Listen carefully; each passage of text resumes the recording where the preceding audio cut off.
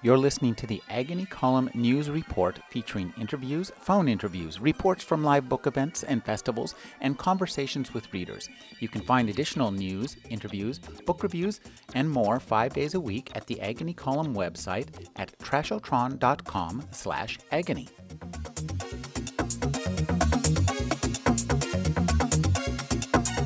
I'm speaking with Rachel Swirsky. She has a collection coming out called How the World Became Quiet. She just read Death in the 24-Hour Donut Shop. Thank you for joining me, Rachel.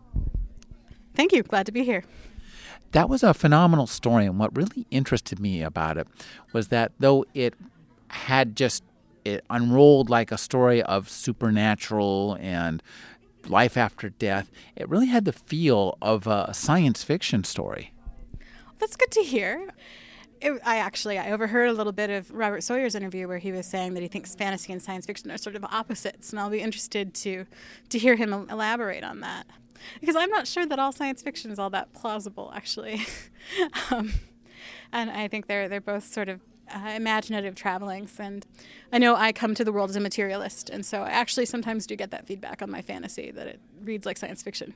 Well, I think what was interesting about it was that you took that fantastic notion, but then you just kind of locked it into this very solid, logical following forth on your premise and gave us two great characters and a fantastic prose voice. Just was fun to hear you read that. It's fun to read because, it's silly, and I like reading things that hopefully the audience is amused by. It's easier to keep attention when people are like laughing, and you can also make them cry, but then everyone leaves bummed out. So what fun is that? When you compose a story like that, talk about deciding on the premise and then finding the voice. Do the voices are your voices similar, or do you find voices match premises? I find voices match characters. I think language is the most deft tool that writers have to express character. In some stories, that character will be a narrator who is separate from either individual. In this case, the prose is close enough to Ruth's head that it's much more similar to her voice. I know a lot of writers can kind of change the voice that comes to them once they come up with the idea. I can't. The premise, the character, the voice, those are all, givens, and then I can work on other stuff after that. Have you written science fiction, like with technological speculation? Talk about choosing the kind of technology you speculate about. I did have an anthropology degree, and my interests are mostly in anthropology, psychology, sociology. So the kinds of technology that I'm interested in are less awesome space stuff. I love awesome space stuff, but more I love to read other people's awesome space stuff. But I end up trying to look more at how characters are affected, what they call the social science fiction. So that ends up, I actually have a story that's not dissimilar from the one Robert Sawyer's premised on about PTSD and future cures for that. I think it can be really interesting ways to explore society, social change, and psychology. Now, you have worked mostly in short fiction, but you're writing a novel.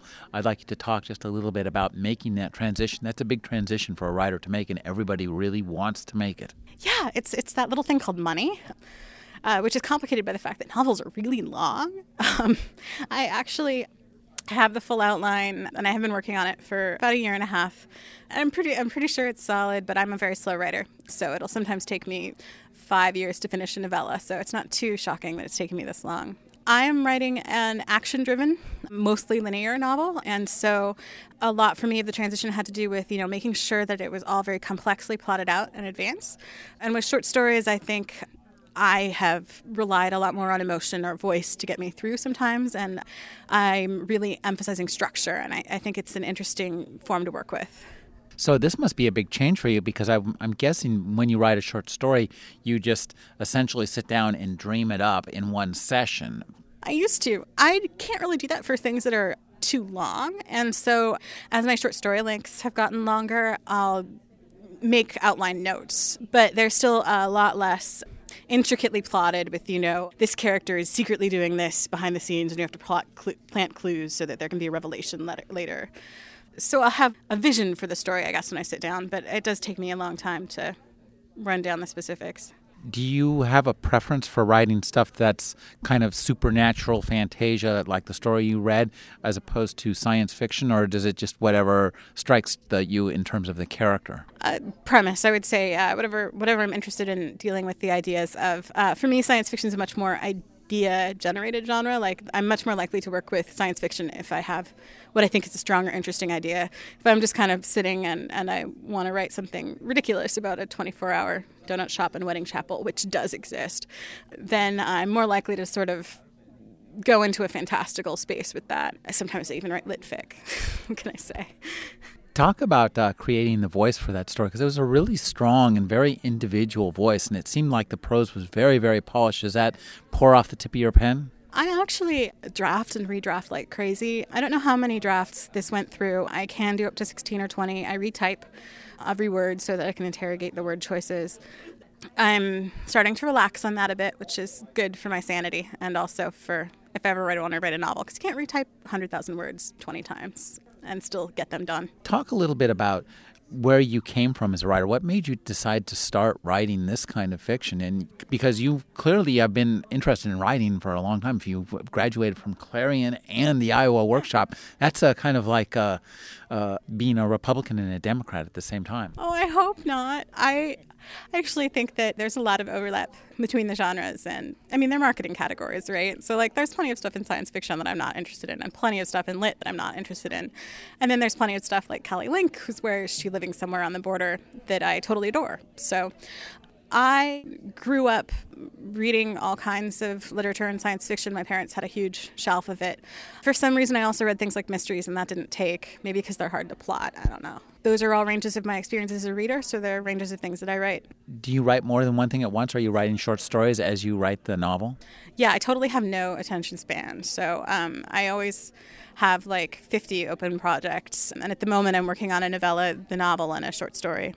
Tell us about getting stuff published, because is it easier now than it was back in the SASE days? Were you around in those SASE days? A little bit. I started publishing in 2006, so it was already on the border of the e-transition. Super easy for me. I mean, I know John Scalzi says he doesn't even own a printer, that basically if you can't accept an e-manuscript from him, he's not going to submit to you. I do own a printer, but I can't even remember the last time I had to print something out to send it to someone. So from my end, it's nice. Responses are fast, and it doesn't cost you money.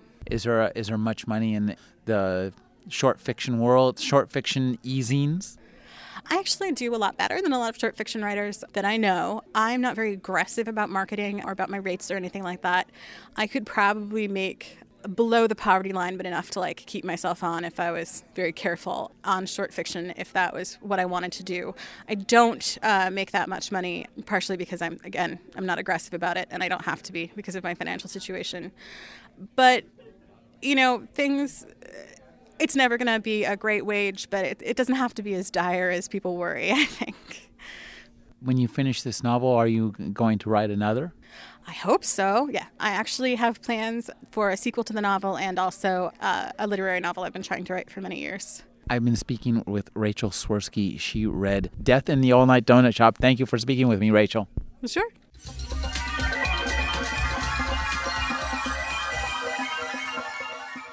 You're listening to the Agony Column News Report, featuring interviews, phone interviews, reports from live book events and festivals, and conversations with readers. You can find additional news, interviews, book reviews, and more 5 days a week at the Agony Column website at trashotron.com/agony.